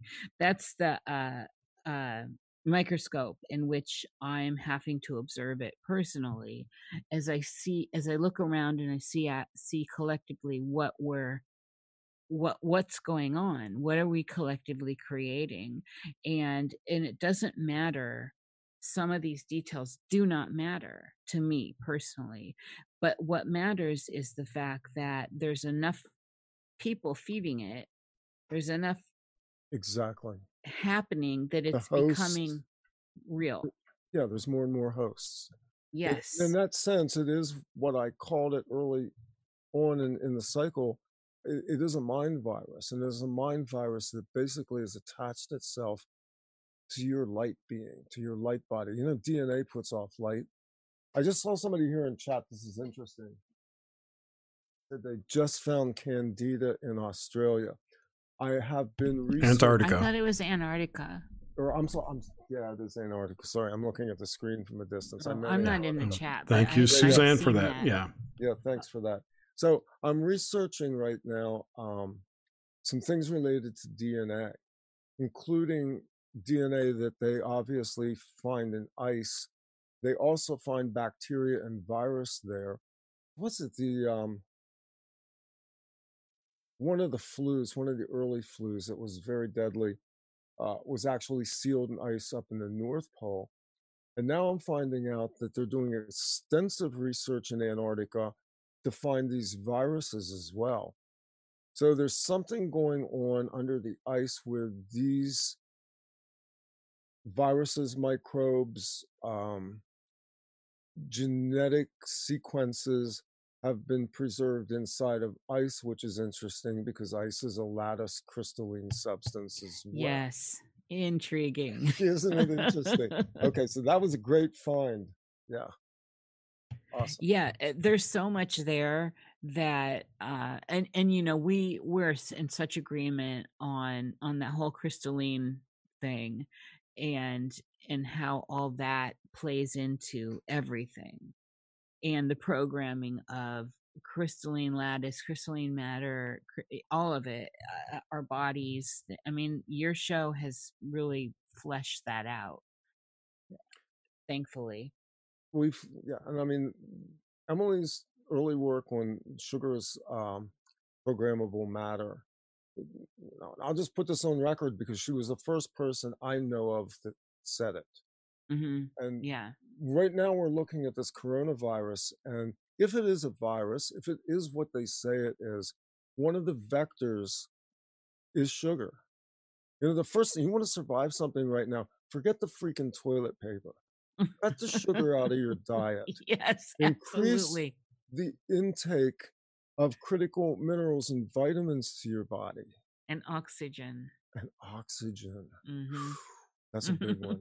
Boy, that's what I went through. When I went into the hospital, I had hypoxia, which hypoxia has become interesting as well, because now we're finding out that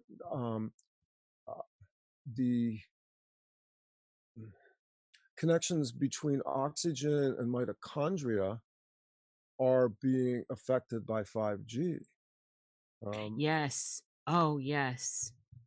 So we pulled in another vector there because 5G plays into coronavirus as well. If we're following some of the alternative theories on this, which has to do with Wuhan and the fact that they basically switched 5G on. Mm-hmm. I mean, what if the world's telegraphing us right now of dangers, things we've been warning about? I'm not a technophobe, but I'm still trying to puzzle out exactly why the specific frequencies of the 5G circuitry now, given the net value of it relative to what it's taking to roll it out, there's some agenda on the back burner that we're not aware of, because 5G doesn't make sense. I mean, it's going to be great to have the push of it doesn't make sense. No, the push of it doesn't make sense. It's a net. It's literally a net that's going to 7G. That's where if you looked at your early phones, Verizon used to brand their phones Verizon LTE, which meant long-term evolution. Verizon had mapped out the evolution of their mobile networks over a long period of time to go from 3 to 4 to 5G. I don't know what was before that, because mobile systems were very different in the 80s and even the 90s than they are now. I mean, we've gone through not just evolutions, but complete changes in infrastructure in terms of how mobile has been operated. It's completely different now. It's fully digital. It's very high bandwidth, running on microwaves, where at one time it did not use microwaves.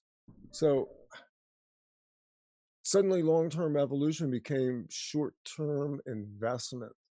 Something else is going on. They tell us it's for the Internet of Things. Well, what are the things? What if you're the thing that's supposed to be on the Internet of Things? What if you're an object? A smart actor. Yes. So hold that up there, Jerry. Hold that up. Show it close. We're not. There you go. So I'm showing an M5 stick I bought, which is an IoT development kit. They're already talking 6 and 7G. 5G was just getting to the proper, getting the tighter weave in the net, so many feet apart, and that whole Internet of Things, and working with, I mean, I love the imagery because it is a net, and connected in with, this, I don't care if we're talking Morgellons, I don't care if we're talking crystallized matter within ourselves, including stuff that we take in, like salts and sugars and those kinds of things. And then at some point, where do you differentiate between G and D? There's there are a lot of layers here that my mind is weaving together. And of course, none of us, I mean, that's the beauty of these kinds of conversations, is we're helping each other process this Yeah. information. So if you look at this on the level of what's been going on since the beginning of the 20th century, which was when we entered into the technological era, we know that Tesla had what was effectively 0-point energy, completely wireless through the air conductivity of energy that we're now calling the Tartarian technology.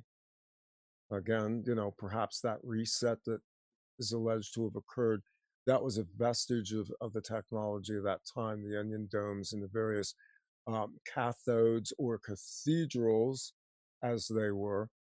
And yet, somehow or another, we wound up in a world being run by over-the-wire, high amperage, high impedance, high frequency, alternating current running over a grid of wire work that encompasses probably tens, if not hundreds of millions of miles of wire. And in that YouTube video that I put out, which is part 3 of Eye of the Needle, I talked about the fact that what if these are cattle fences? In one sense, what if they put these wires around us to begin a form of captivity? Yes. A very physical form of captivity that tied us economically to the means of consumption and production being widely available electricity for first industrial purposes, then to light homes, and eventually to run your hi-fi system, your television set, your refrigerator, your air conditioner, all the conveniences. But none of this was ever necessary. They put the wires up around us, just like you put up electrical wires around a cattle ranch. So now we come into the wireless era, and there's another level of captivity coming in. What is it? Is it in the energetic field? Is this now about not just the captivity of human creativity and industry, but the harnessing on the energetic body level of literally pulling us into what would eventually be what I call the simulacrum? Something that I did a show with Shamil Asher a number of years ago where we got there and we just went into this. It's like, maybe they're replicating us to create this simulated world, which will be us, but will not be us anymore, but a simulation of us. I mean, what if the simulator becomes the simulated, or the reverse of that? Think about it, Ed. There's a guy out there who talks about that kind of simulation already exists. It's Anthony something or other. Oh yeah, Anthony Patch. Yes, thank you. Yes, Anthony Patch. Yeah, and that's kind of where we got to with this. In fact, Anthony Patch probably came up in that narrative. We don't really know. What we know is real, is inside us, and we can control the outer expression of that by conscious awareness of who we are and how we embody the present reality. Everything else is speculation.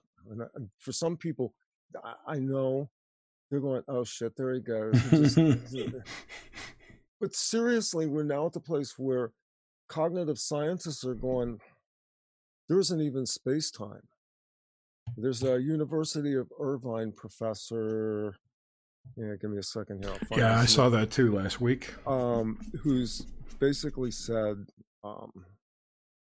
that, as far as he can tell, we are basically what Nish talked about earlier, the dreamer dreaming the dream inside of the dream. Yes, that's what all this is. Which totally freaks you out.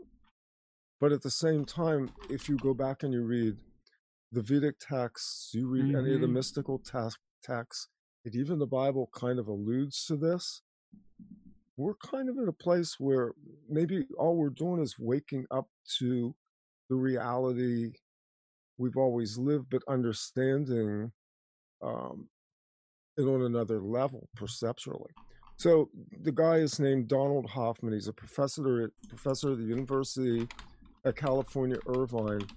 His book is called The Case Against Reality, and he has YouTube videos out there. Go listen to him. He makes a compelling argument.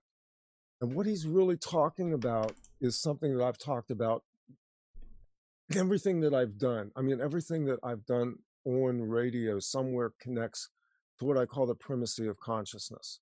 The fact that our single focus of reality is what we are seeing, what we are presenting, what we ourselves embody, and that the world that is built around us is largely a result of this panoramic screen where we interact with other souls who also themselves are projecting realities.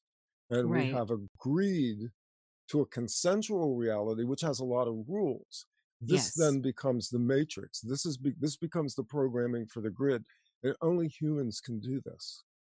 And that's where the idea of gravity lives. Wow. Holy shit. You should just clip that, loop it, and put it out as its own video right there. She just said it. There you go. That's your zip file right there, Nisha. You know, Randy, when I was trying to analyze when I get lucid in dreams, it always starts with, in successful lucidity, it always starts with a pinpoint. So I'm doing something, I'm unconscious, basically, I'm having dreams, right? And then all of a sudden I kind of go into tunnel vision, and my focus is on, and usually it's like looking down and I'm like, whoa, I'm dreaming. And it's always fun and exciting. And then as I try to expand the idea that I'm dreaming, the dreamer awakens within the dream, which is the goal for me. That's where I start to encounter other dreamers. And that's where I start to encounter those that are already, those dreamers that are already awakened in their dream, that are constructing a reality around me, around my own dream. And so it had, it's paramount to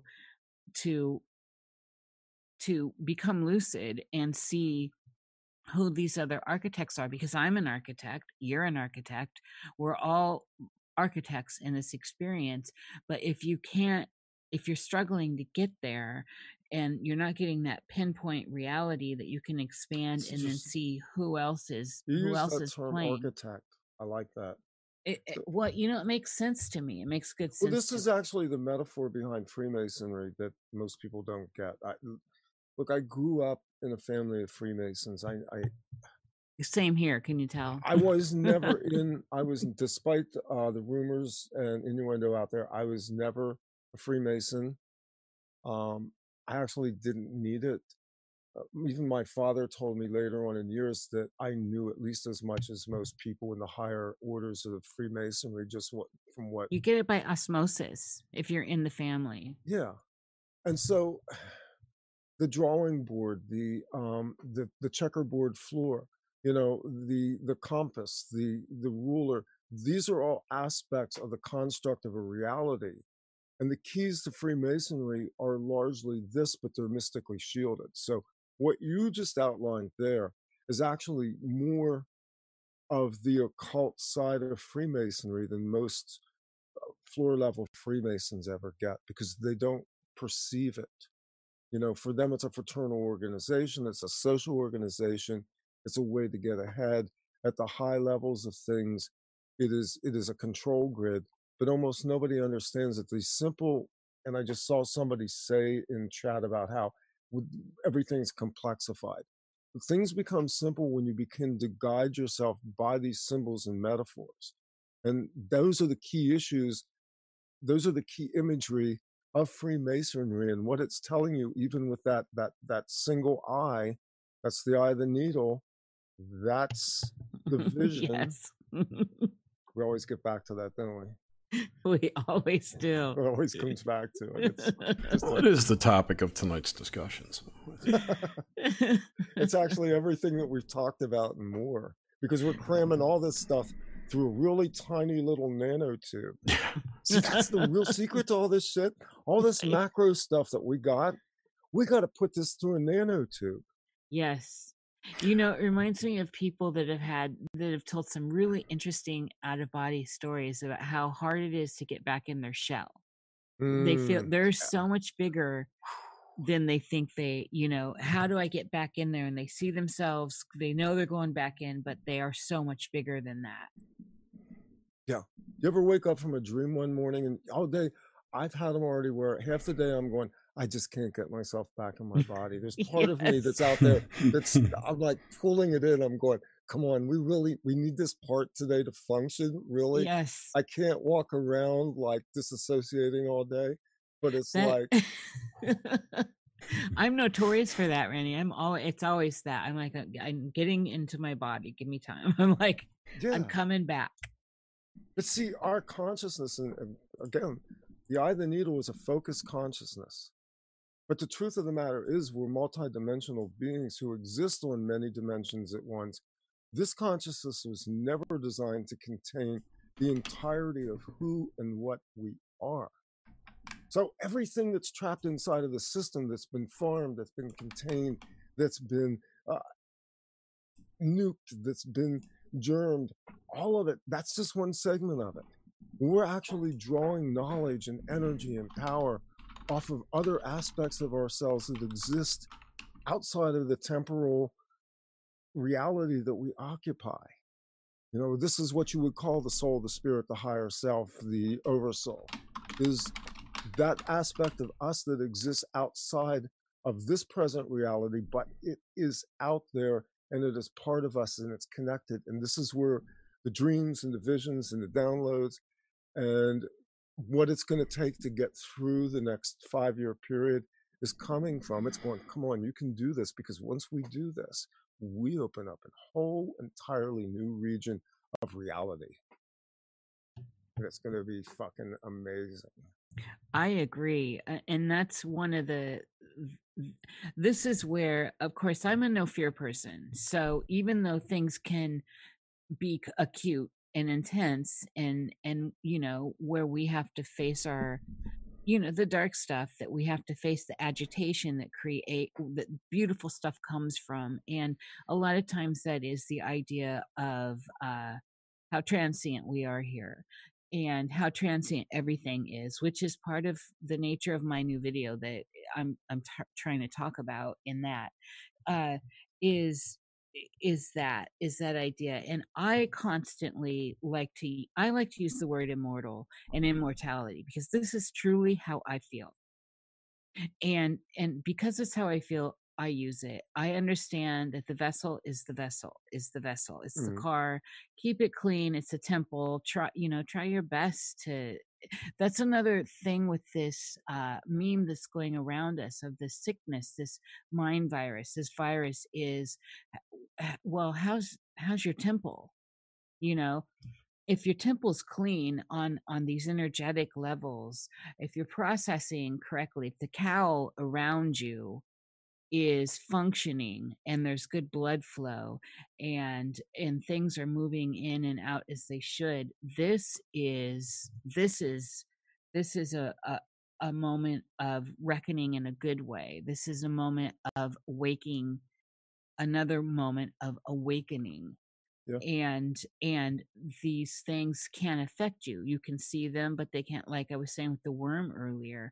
I saw it pushing in. It had nasty teeth, you know, and then I saw another one, and then I saw another one. And it was, I didn't feel threatened by them because I felt like the shield, which I like to call a cow. I'm really into using that cow imagery right now. Or membrane, you know, because you get the birth life stuff out of that. Yeah. Did you say cow or cowl? Cowl. Like arrow. Yeah, like what you're born, you know, the membrane that you're born in. So yeah, I don't know. What is it? You are both watching the chat. Is there are people asking questions or anything? That's what I was just wondering too, if we had any interaction, if anybody wanted to ask anything. The one thing comments and The one thing I wanted to throw in there was you were talking about how, we get through this the next 5 years and it's going to be amazing. That goes along with what like Cliff High's been saying about sci-fi world is coming. Yeah. I know there's a lot of controversy right now because I basically kind of bitch slapped Cliff a little bit because I feel like he's fear porning. I concur. At the same time, as he's also actually given some decent homeopathic advice to people. Yes, absolutely. Around, supplements and chaga mushrooms and things like. But there's a part of me that feels like either subconsciously or otherwise he's running this fear program, which is reinforcing the proliferation of the virus in the first place, because my postulate is that it's a mind virus first. Is it manifesting into reality? Well, do we actually have infections? The answer is probably yes, because it's been conceived in the mind, and that which is conceived in the mind is manifested into the real world. So, yeah, I mean, I think on one level, and this is where you can't burn the bridges too hard. We held out an olive branch to almost everybody, including Corey Goode, because we're all human souls. And because we're all caught up in the drama of this reality, it's entirely possible that on any given day, hey, I could be an asshole. And I could probably be an asshole on the scale of Corey Goode, just not for as long, because I don't have the will and the energy to sustain that energy or that frequency anymore. But in this, we'll call it the alternative communities, I would like to see more generosity of spirit in terms of at least saying, okay, this person's really driven like an extreme turn here and like twisted around a tree and shit. So let's hold space for that. Yes, I agree. And allow for the fact that, along this really is actually kind of Christian in, being in forgiveness, being in charity to people, and allowing for the fact that we can all fuck up pretty hard and that there's a road back. And I've been savagely attacked by a certain contingent on the internet who have made horrible accusations. And yet I've kind of gone to the place where, I may correct you factually. I may occasionally upbraid you because you've said things that are just ridiculous. But I'm not going to battle this anymore because it just feeds it. It's just a feedback loop. And I even think, what's going on with like the contingencies of the secret space program, they're kind of burning each other out to the place where what will happen is it's like when a forest burns and then the green shoots come up again. I'd prefer not to have that scorched earth policy. I would like to see a little bit of greening and not need the gigantic bonfire to ignite new growth. It would be nice if we could work with each other cooperatively again. I am so put off by personal attacks. Now I have my limits. So when animals become involved, there's scorched earth there. And that's a problem for me. But when it's this person talking about that person and they're getting ugly and down and dirty, I just see that as, I see it as what Jung called it, is shadow projecting, and it's just not where I want to be. And so, but as far as people like Corey Goode, I never felt he was authentic. My psychic self, and I hate to say that, I'm becoming more comfortable with it, but I always just saw that as a very thin. That's a commercial enterprise, is what that is. That's what it's been from day one. Absolutely. That. It's like TTSA. The forums are still up there on Project Avalon. We published over 100 pages of transcripts of Corey on various forums, post Avalon, before signing with Gaia TV to do cosmic disclosure. So you can make that you can get to that place yourself, and frankly, it's like Shane the Ruiner has said on my show and other places. Some people are just shitty people, and they are what they are. You deal with them at that level. I mean, respect due where respect earned. Mi casa, tu casa. I saw a question here. Somebody is asking about peak oil, which I'm surprised anybody's brought up. I thought that had died long ago. So peak oil peaked. The whole concept of it. The Russians had long held the abiotic theory that the earth is generating an abundance of things, including gas and oil, organically, including fresh water. There's no shortage of any of this. There's no shortage of anything. Peak oil was created as part of a dual pincer movement to create pressure in markets, so that when they had sufficient volumes to drop prices, they could use this to reinforce futures markets. And it really goes back to OPEC and the idea that we no longer had oil on the North American continent, when in fact, most of the oil consumed in the United States doesn't come from the Middle East at all. It comes from Canada. Thank you very much. So there is no peak oil crisis. And if you read Ida Dorpa and you read the Radu Sinamar book, The Second Tunnel Under the Earth, you'll find out that there's a lot of things under the earth that we still don't know about yet that could make our lives real interesting, and we wouldn't even need that black shit anymore. There are other ways. Did you hear the interview with Peter Moon on Carl Wood Show on THC? I did not. You should listen to that. He goes into more detail about how actually Radu transitioned to Inner Earth and how it's in transition points under the earth and like caves and whatnot, and how you had to actually change your frequency to transition into that space, and that many people couldn't do it. Exactly.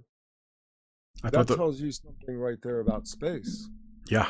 If the same is true as above, below, then who got to go to space if they couldn't energetically conform themselves to the frequencies, or is that space? Or lack of frequencies. This is why there are portals all over the world in various places. I've been to a couple, and there are entry points into what you would call Inner Earth, which in fact is entry points into another world, another dimension. And some of those are water portals. This is like, what is it? Stargate Atlantis. Your frequency will dictate your ability to pass through into these realms, because that's what they are. There are people who have walked in the forest who literally disappear. They're not found again. They may reappear later. I've told the story about memories of navigating underground using magnetic grids to navigate. No maps, no GPS, no visible signs. This actually was done by the indigenous people as well. They're very familiar with what we would call underground labyrinth systems to navigate for hundreds of miles, but you could navigate hundreds of miles underground in a matter of maybe 1/10 that distance, because of certain energetic aspects that go on underneath the earth. And the fact that not only does distance change, time and gravity as well change. So, yeah, well, I mean, what he's talking about in these books, and when I was reading this book, it's like entire pages are almost highlighted. I'm just going and highlighting stuff because I'm going, yes, finally somebody wrote this, somebody gets this. This is like stuff I've been seeing, stuff I've been thinking, stuff I've been talking about on shows. And it's like Radu Sinamar writes this stuff up from what we can just say is a first-person perspective as an experiencer. And it's being put out as fiction because as far as the world's concerned, it is fiction. I need to get into some Radu. Yes, and I put links in chat to those interviews and his books on Amazon. I also put them in the show notes. So, will you put them in our personal chat, Jerry, in Discord? Why, of course, Nish. Thank you, darling. Discord, there's a world I have not entered much at all. I actually have a Discord server, and I still don't understand it. That's kind of like a portal system I can't navigate or something. It's just a giant chat server. Yeah. You know what? It's all right as far as, I mean, it's like a social media platform essentially to me. I don't know. You know, it's got, like everything, that's ups and downs. Yes. But the Cruising with Steak Discord is definitely the best. I love those shows. They're hilarious. Pleasure of mine to go listen to a Cruising with Steak show. I post them all on my personal channel, so yeah. You put them on Noxmente too, Jer. No, I don't. You put them. I mean, Vox's Nocte. No, I don't. You used to on appearances. That's just a playlist of links. They're not there. Oh, I see what you're saying. Yeah. I see what you're saying. Well, I do appear on that show, so I mean, it is technically an appearance. Yeah, like it appear. You're like a member. What are you talking about? Cruising with Steak and Jer. Anyway, so it's at like that time period. If no one has questions. Yeah. Someone wanted another question, but I'm not going to read. I'll ask you offline about that. And that's about it. So, Randy, do you have anything you want to plug? Coming up shows or new work that we should look forward to? Or yeah, we're actually just ramping up into this year, and so there's shows coming. I don't have anything to announce. The Eye of the Noodle series is on our Patreon page. Some excerpts of some shows will be released publicly, but the bulk of it right now is for the people who are our patrons on Patreon, and that's patreon.com/offplanetmedia. And the idea behind that is largely right now, that audience is kind of a test bed for this material, and it's a feedback for what we are doing in that group.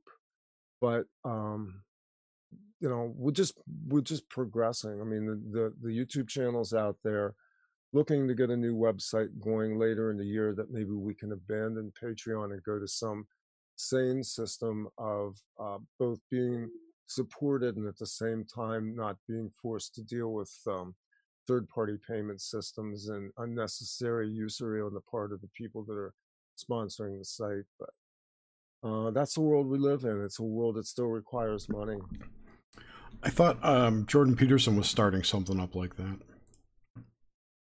Yeah, I mean, look, I gave away for 10 years. I mean, Off Planet Radio began in 2009 as Exotica and transitioned in 2010 into Off Planet Radio. I just shoveled the stuff out for like a decade and didn't worry about it. We're in a different time now, and I appreciate that people want to support us, and I also appreciate that some people don't have money, and it sucks. It's, you know, this is the great juggernaut of our time, is to figure out how we function economically in equity with each other. And I think that's really a big challenge. Yeah. Yeah, it is. It's I mean, I just stutter over all of it. We'll figure it out. I'm liking the idea of the new voice.com that is off. It's in beta right now, and it's on the EOS platform, and I'm loving it. It's feeling like it's feeling like a solid, like the best of everything he's done, like Steam It, and I don't know. I can't keep up anymore. This one's looking good. I'm not a big lover of DLive like everyone's liking. It's like a video game, and BitChute and all that. I mean, I try everything out, but until those guys are available on like Roku or smart TVs, they're not going to get any kind of traction. Well, voice.com's in beta right now, but it is really promising, seriously. And it's set up with that open source mentality that Steam It was. So I've sort of lamented the fact that we moved away from, and this is true of the tech industry generally. A lot of people don't realize that the tech industry at one time was very countercultural and very much dreamers and idealists who thought that technology they thought of technology as liberation. And I just saw this, I think it was Todd Rundgren was talking. He was in Silicon Valley at the time, saying about when the investment bankers came in, it became a much less interesting world. So like the money moves in and the idealism goes away. I would like to find a way to have idealism be able to have a sustainable economy that doesn't rely on parasitism and the type Yes. of predatory behavior that we have now. Yeah. Everybody has a right and a need to live in this world. Yes. And like I said, inequity in terms of, that's a whole other subject. Yeah. You know, the curse of the middleman. Yeah, I mean, it really goes into a utopian aspect of. I think that all people are basically decent and hardworking and creative, and I think the trauma in this world has stifled it. And I think that the least creative and the least contributing members of society are actually those who sit at the highest echelons of it, that they're the parasites. That's exactly it. These are the ones sucking the lifeblood out of everything. The holy blood. They're wrapping all together. Unholy blood. Sangreal. Well, this has been a cool conversation. Yeah, thank you so much, Randy. It's been awesome having you. And thank you, guys. You're awesome. I love what you do. Thank you so much for having me on. I appreciate it. It's our pleasure. It's always so great to speak with you, Randy. It is just, you know, your brethren, your kin, prescient your family. Yeah. We're fam. Yeah, definitely. Thank you. Thank you, everyone. Out there, you guys are awesome too. Chat room was fun to read. Yep. Yeah. Hello, chat. I'm not in there, but hello. And thanks everyone for listening. And we'll see you. Oh, by the way, this month we're going to start doing 2 obelisks a month on the full moon and the new moon. Yep. So we'll have one in 2 weeks. Yep. And we have Craig Williams, who was our guest on Nox Mente a few weeks ago, is going to come back and talk about Vedic astrology and Tantra and all that cool stuff. So that should be interesting. So next week we have a Nox Mente. Be sure to tune in. We'll be back on this channel because we're still banned from live streaming on our monetized channel. Children. Yes, I was bad. It's my fault. I agree. Rebel. Yeah. Anyway, thanks so much, everyone. We'll talk to you next week. Bye-bye. Goodbye.